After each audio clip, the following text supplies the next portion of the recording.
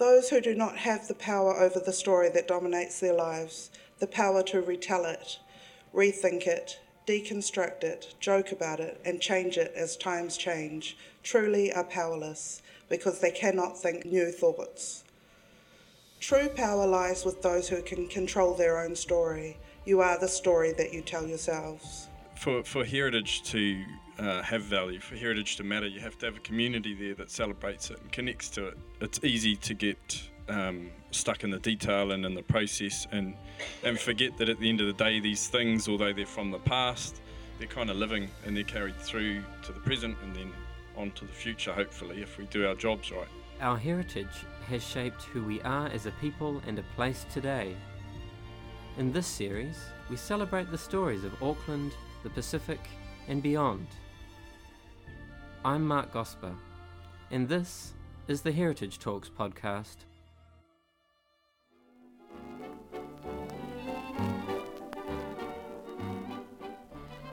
Kia ora koutou, and welcome back to the series. Today, local historian Lisa Trutman returns with her reliable mixture of thorough research delivered with great entertainment and enthusiasm. Filling out our Family History Month offering, Lisa tells the story of Aucklander D.B. Russell. Russell's tombstone promised that his works will follow. What precisely these works were is the question Trutman sets out to answer in her quest to follow the trail of the mysterious, magical, often dubious, but never dull D.B. Russell. Enjoy the journey. Haramai Titahi Ahua.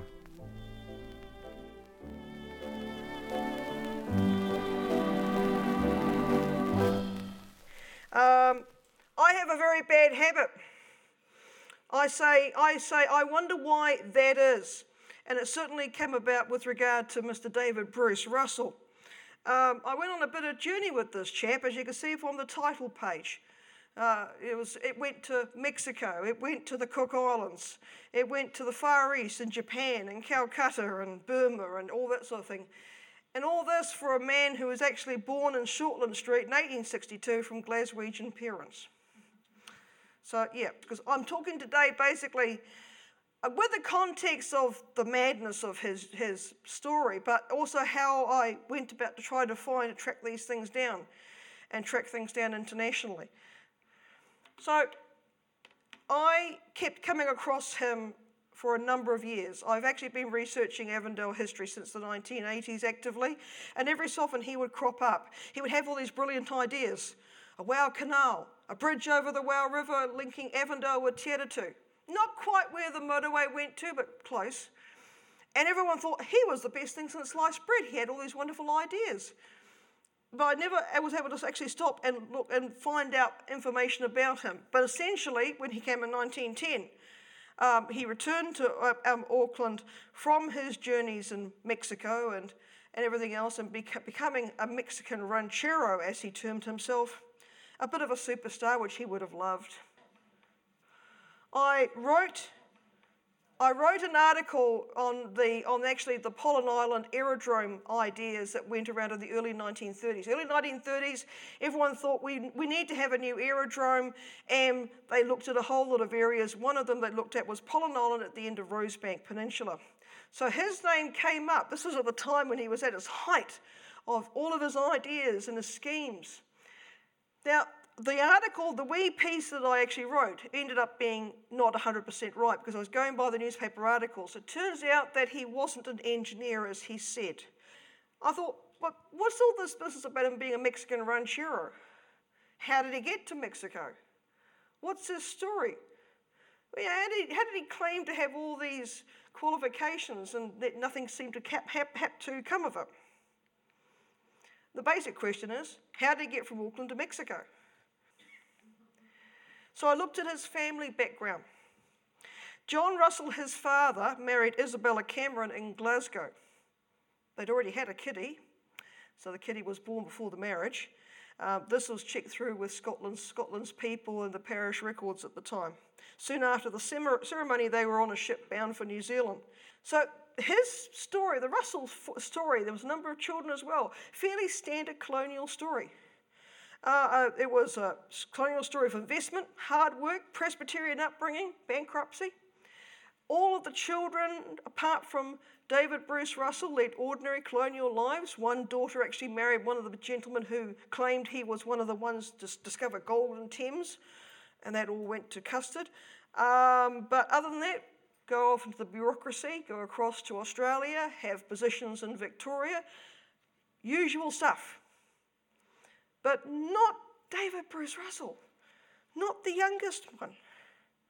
He just decided to go on a completely different path altogether. He went theatrical.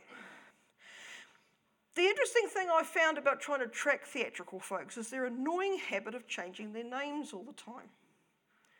And they went by stage names, but the irritating thing is that we changed stage names as well. They would tend to use names that reflected the romance of their profession. And they take names from the romance countries, which is Spain, Italy, France. I had a 3-year gap in D.B. Russell's career, which I needed to try to fill, and the gap when he left Auckland again to head for the Americas. But then one night, I found this to my great delight. The Auckland Star, 1887. When he was about to set off on the RMS Mariposa, and that's a picture of the Mariposa there, the Auckland Star decided to get a bit gossy. And they said, our Dave Russell, he has the assumed name of Senor Rosselli and Monsieur de Bruce. And I thought, now, family historians know, once you have names, once you have keywords, off to the newspaper archives you go. And that did open up. It opened up a lot of what he was doing in Australia and what he was doing, actually going across the Pacific as well later on. So that was actually a wonderful find. So I headed across to Trove, Paper's past other cousin, a wonderful cousin from across the ditch. I've got a lot of time for Trove. Now, Trove had this wonderful newspaper called the Lorgnette, which I found, dipped into theatrical newspaper. Love the language of the Lorgnette. It faithfully reported every tidbit of the info drifting south to Australia from the steamy streets of Calcutta. Only board wages were doled out to the company, and this is the Ellen Melville company they were writing about, who never discovered where the rupees went. When matters became too warm to be pleasant, they departed, unwept, unhonoured, and unsung. The attendance then degenerated, disorganisation and dissatisfaction result, one or two ceding from the company and by any means possible finding their way back to Australia. But thanks to the Lorgnette and the Lorgnette's descriptions, I tracked that split in the company. Some went back to Australia, but some continued on to Japan. So yes, Russell's stories back in Auckland that I went to Japan, which of course in the 1880s had only just opened up, so that was definitely ultra exotic, were quite true. He wasn't there for terribly long, and he was still singing in the back, and he wasn't one of the star players, but at least he was there. Russell returned ultimately to Auckland, and was somewhat famous in 1886. He probably realised there wasn't that much money in the colonial backwater. They were a bit hard up down in Hamilton, where he was hoping to set up his own theatrical company. So he headed back to Australia, did some work in the back blocks, and then hitched up actually with a mother and her 2 daughters, who said that they were going to do some singing concerts over in Hawaii, in Honolulu, on the way to San Francisco. He says, I'll join you, he says. I don't think anything happened. It's been odd, but I think it's just the theatrical folk. I'll just join you. It's fine. So that helped me tag him going from Auckland to Australia, from Australia then to Hawaii for a time. They were quite successful, and then to San Francisco. I lost track of him using American newspapers around 1889, somewhere in New York. And then suddenly, in 1891, he turned up in Mexico. The New Zealand papers, when he came back in the 20th century, talked of him as living in Guadalajara. So Googling his name in Guadalajara, I came up with this, which is in Spanish. And I don't speak Spanish, not even colloquially. However, we are lucky these days as with the progression of digital access and tools and free tools online. I do recommend Google Translate. It doesn't do a bad job. You can see with the translation, they haven't quite got the colloquialisms correct, or maybe quite got the grammar structure correct, but the gist is good. You can see so-and-so did something in this place with so-and-so, and roughly what they were doing. It's good enough for research, short of knocking on the door at midnight to a friend you may hopefully have who knows Spanish. Can you please translate this? I didn't have that, but I did have this. In this case, in the previous text, Russell was telling Americans to come in, enjoy the friendly Mexican regime, go get a hacienda or a farm, employ those Indians out there who work dirt cheap. They'll just do it for the bit of fruit, so you'll make lots and lots and lots of profit, and the usual stuff from the imperial era. Come in, make lots of money, offer somebody else's back, they don't care, more money for us, off we go. I know it's making me sound like a bit of a communist, but he definitely was. Imperial capitalist was our Mr. Russell. Now, this I found was a boon. The newspapers.com, which is an ancestry site. If you don't have all the worldwide thing of ancestry, which I don't have, it's a paid site. But even for a paid site, it only cost me about $25 for a month. And that was cheap because I knew what I was going for, and I well used it for that month, for that $25. It was excellent.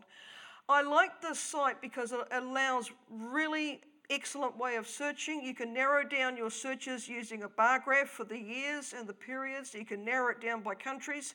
They do include some British newspapers on here as well. They even include parts of Papers Past. You know, they spread themselves in, but the main thing I was going for was the American newspapers because I was tracking this chap, and I thought to myself, yeah, he would start affecting and making impacts on the American papers and getting noticed. So that's, newspapers.com. That's one of the easiest URLs I'm going to show you on this presentation because some of them are horrendous. They really are. But I really can thoroughly recommend this site. It's a brilliant site. It allows for snipping of articles. You can save them to your computer files very easily. And the highlighting of the articles is fantastic. The way that they do here, you can see I was searching for David B. Russell. Got the articles mentioning David B. Russell, and the context told me, yes, that's my man. This is something harder in Trove, because Trove can dodge about a bit.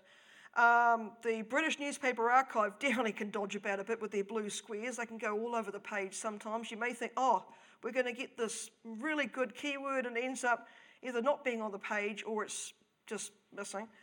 And Papers Past even can sometimes occasionally let you down because of the OCR. This is actually pretty good.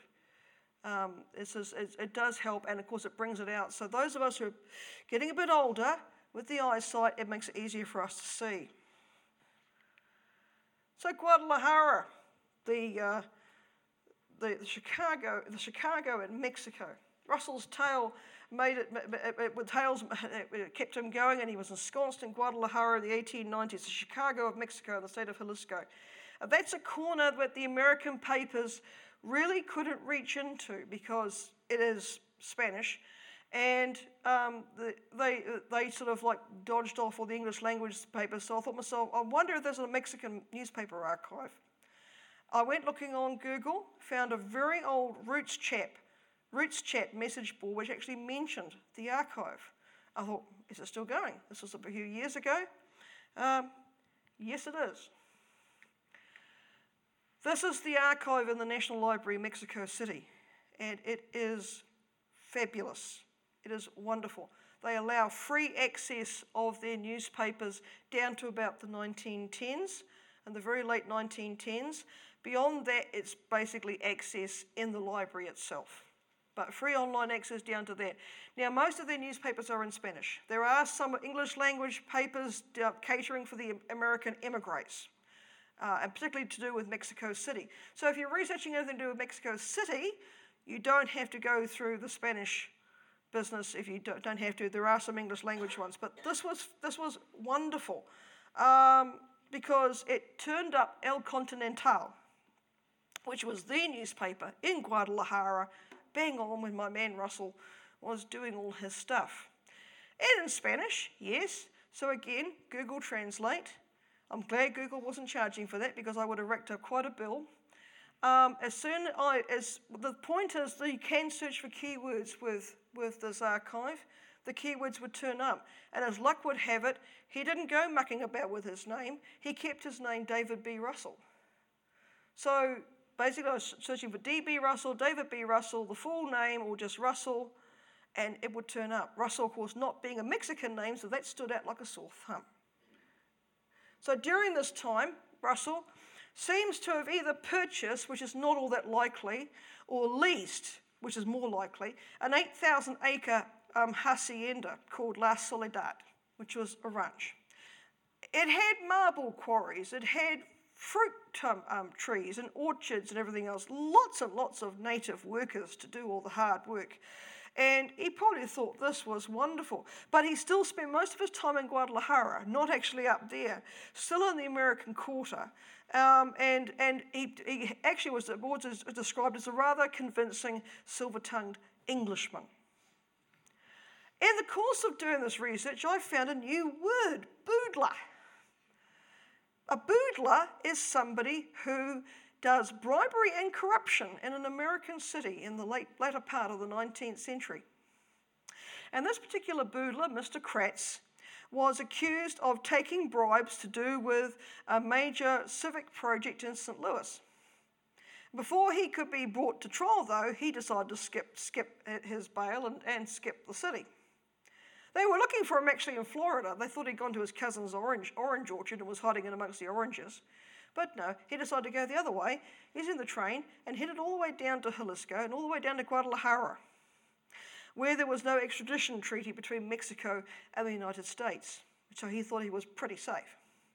But the United States put a bit of pressure on it, and ultimately he did have to return. But while he was in Mexico, he ended up being holed up in a hotel near the American Quarter, and our man Russell was one of those that was on the lookout for any sort of private investigators or sheriffs that might be coming along the hill to pick up Mr. Kratz for a bit of the money. And they were also saying, hey, marble quarries in this hacienda up there, the La Soledad, you can invest in those. Silver mines, you can invest in those.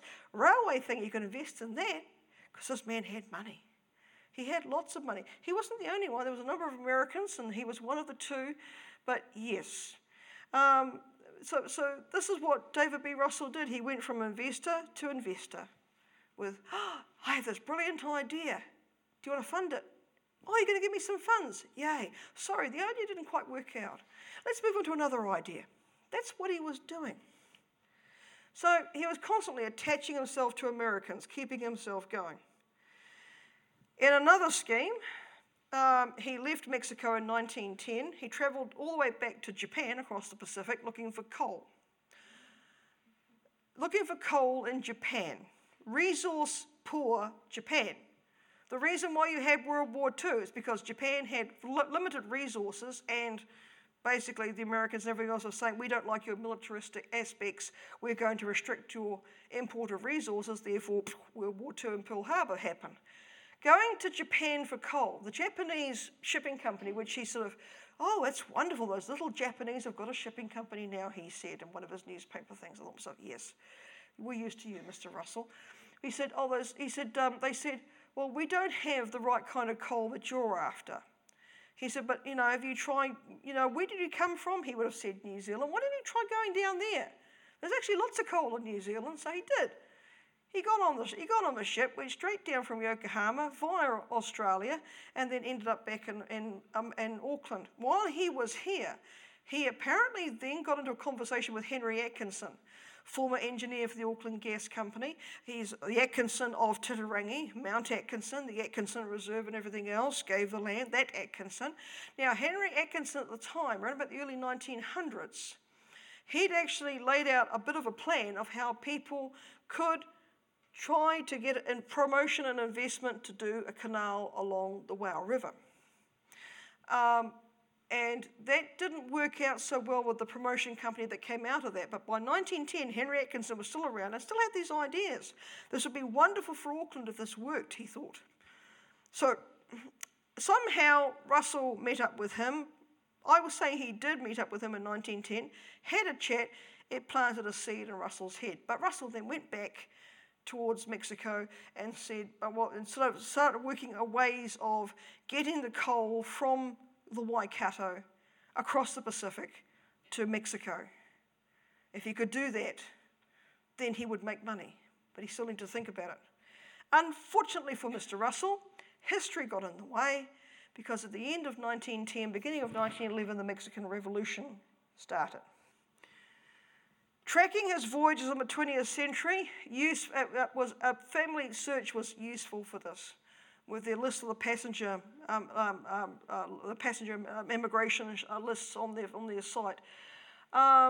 Also, when I noticed in looking at Archway that Mr. Russell actually did some claims with the Mexican government for his losses during the Mexican Revolution. Initially, I thought only the files were only in Kew up in England. I thought, yeah, I'm not going to be getting up there. And then I saw that some files were actually in Wellington because the Wellington government, the New Zealand government, were actually helping out with this. And so some files have been copied from the British to the New Zealand government. I thought to myself, yay. So that was part of my quick escape last September, just before Heritage Festival, bit of a break with all the craziness, and to go down there with a digital camera and photograph things like mad. On fleeing Mexico, he bought land in Avondale and Canal Road. Fitting that he chose Canal Road, considering he was involved with canals basically from that point on. And he began a campaign which he would continue for the next 29 years of his life, basically, with some breaks. He basically set his hat on the WOW version of the Waitemata-Manukau Canal. Now that is an image from the New Zealand Graphic from 1901. In 1900, they produced one image, an artistic impression of the Tamaki option, which would have gone just north of Otahuhu. This one is the West Auckland one, between Avondale on one side and Newland on the other. Not entirely geographically accurate, but it was an artistic impression. But this, people saw this in the New Zealand Graphic, and it just caught their imagination alight. So much so, as I said, that promotion company that came just before him, they formed up, they got some money for their shares, not enough. They were idiots, and they went along and decided to wholesale buy a whole heap of this land here that was a farm for £700, which was about £300 more than it was actually worth. And they said, don't worry about that, we'll get money from shares, we'll just sell more shares. They never sold more shares. So effectively the company went bankrupt. They were trying to sell that land for ages and ages and ages until finally it was taken up by the Gardeners, who sold most of it to the golf club, which is there today, the Titirangi Golf Club. So that's just as an aside. But so in the middle of all this, dreams that didn't work, because people actually hadn't done the bottom line. In comes Russell and calls a meeting together and says in 1912, I have an idea. I will take up the old plans that were prepared by the company and it'll all get sussed. It'll all be wonderful. And they believed him. He had the silverest of tongues. In 1912, he decided to also add to his power, potential power in the city. He married into the Bollard family in Avondale, which made him the son-in-law of MP for Eden, John Bollard, who was Conservative opposition at the time, but he eventually died in 1915. He became unwell in 1914, but he was a brother-in-law of Richard Bollard, future Minister of Internal Affairs, and therefore got the fast track into the Reform Party in the ears of the major people of the Reform Party, and William Massey and Moe Pomare, for example. And he would just go back to brother-in-law Richard. Dear brother Richard, could you help me with this? Could you tell me what job's coming up? Could you get me into this? And it was all that political favour, all through his marriage into the family. Unfortunately for him, this chap here, J.E. Taylor from Mangere, now he'd been pushing for the Tamaki Canal, which is what's pictured there, since the 1890s. He'd been doing it the right way. He'd been holding meetings, getting the businesses on side, getting the local councils on side, getting ultimately the government on side, showing them how wonderful it is. And he was actually going out there himself and physically doing bore experiments with the horse and cart. There's wonderful images of that in Sir George Grey via the New Zealand Graphic. So he was doing it the right way, and there was going to be a commission on these canals just before World War I, got stopped because of World War I, and then people wanted it again, so they held it in 1921, covering the aspect of canals reaching from Waikato right through to the Kaipara Harbour. They interviewed Mr. Russell. He probably thought, this is fine. I've got all my ideas here. I've written on a piece of paper in foolscap. And they took one look at this, and then they came away, and then they laid down the decision saying that the Tamaki route was actually cheapest and easiest to do, and the Wau route was going to be far more expensive. It relied heavily on trying to do something with the Manukau heads, and it just wasn't going to happen. So that was basically the gist of it. Every time Russell would come along to somebody and saying, "What about my idea?" and they would send him another copy of this commission report. He must have had so many copies of his commission report sent to him. He already knew what this commission report said, but they'd still sent it to him anyway. So you'd think from 1921 his whole idea was going to go, but no, he didn't give up on this at all. Taylor, you see, passed away in late 1921. Atkinson, who actually came round to agreeing with Taylor, he passed away just before the Commission's report came out. The only one left standing on the whole field was Russell. And he thought, I have no more competitors. I'm the only voice anybody's going to listen to. And he went for it. He just completely went for it. He unfortunately had very bad advice from the engineer he commissioned. The engineer said, don't worry about drawing up plans or specifications. The government will already have them. And I've seen this letter. The letter's actually lodged here at Sir George Grey Special Collections. And I thought, oh my God, that's why he went completely nuts. Because he kept hassling the government for the next while, all those years since that point. You must have the plans. And the government was saying, what plans? Where? You must have the plans. You must have the plans. And he was fixated on that because his engineer assumed that the government would have the plans and the measurements and the soundings and everything else. Lots and lots of letters to government departments and prime ministers then ensued. And to letters to all of these men. All of these men had correspondence with Mr. David B. Russell, and usually about the canal. When William Massey died, and there was the interim government, as soon as 1925 came along, and Coates actually won the election. Congratulations, you've won the election. Effusive praises to Coates. By the way, I've got this canal proposal. When Coates lost out in a vote of confidence and Joseph Ward came back again, he got hassled by Russell, but Joseph Ward actually basically shut him down. So nothing further until Mickey Savage came to power, and that must have really upset Russell to try to write to Savage, because of course Savage being Labour and Russell being ardent Conservative, by that stage most likely a supporter of the National Party, which succeeded the Reform Party, but he still wrote to Savage. Now Savage, though, didn't take any nonsense either. He referred it through to the Minister for Public Works, and the Minister of Public Works was even more blunt. Well, no, we don't have that on our schedule. We don't have this, and I'm sorry, we've got other projects we have in mind, and that's it. So at that point in the late 1930s, then Russell realised that things just were not going to happen. But in the course of all his campaign, he devised a fake newspaper, sent a copy of it down to Wellington, to the Records, drew up this wonderful plan of what the Wau Canal was going to be, including the Inland Sea. We've missed out on the Inland Sea in Avondale. We could have had the Avondale by the Inland Sea. I read in an article from 1938 that he donated his papers to the Auckland Library. I thought, are they still here? Checked in the catalogue. Yes. And out comes this box when I asked for it. And next door is the George Green. I thought, this is cool. Look at this old box. But inside it was, well, not necessarily a treasure trove, but very interesting. These are his papers he decided that was worthy of keeping for posterity. His correspondence with his engineer, his correspondence with the Harbour Board, the Wow Canal, what it means to Auckland. This was a couple of notices he put on a special display. I've got a picture of that later on.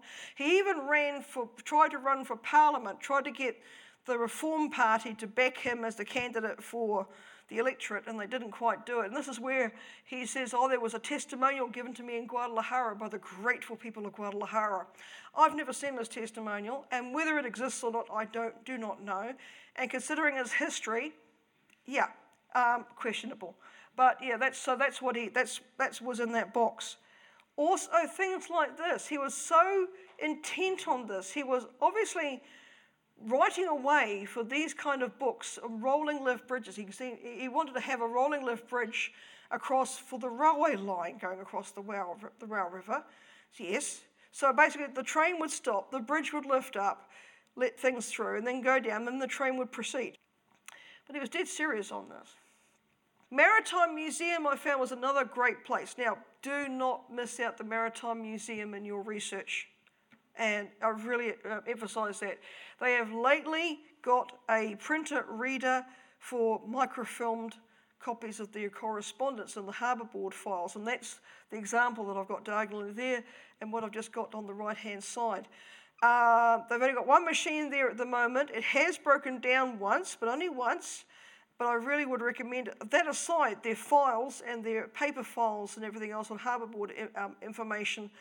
If you've got any ancestry inquiries to do with the Harbour Board, the wharves, the maritime area, that sort of thing, go to the Maritime Museum. Do not miss it out. And I definitely got to pass a copy of that book over to Danielle. Down in Wellington, there was a hefty file, huge file, on the canal proposals, and most of it was Russell, with the endless letters he was sending to Mr. Furkett, the engineer in charge. Haven't you got the plans? What plans? It's rather sad, really. I mean, this is why I wouldn't call him so much of a con man. He just was someone who was fixated. And he just thought that this would be his way of getting money. He was pleading towards the end for effectively his superannuation, which he wasn't entitled to until he'd been resident here for 25 years, because he had the broken residency. It only counted from 1911. He died in 1940. He had uremia for 5 days, basically everything packed up. He lies buried in the George Maxwell Memorial Cemetery in Rosebank in Avondale, with the quote at the end of his side of the plaque: "He rests from his labours, and his works will follow him." Well, the works haven't followed him really, but he definitely remains an interesting character, and I'm really glad that I spent the time chasing him. So thank you for listening.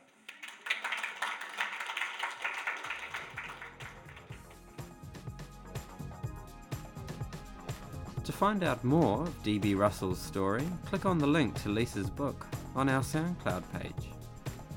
You can also contact her at the email address also on the page.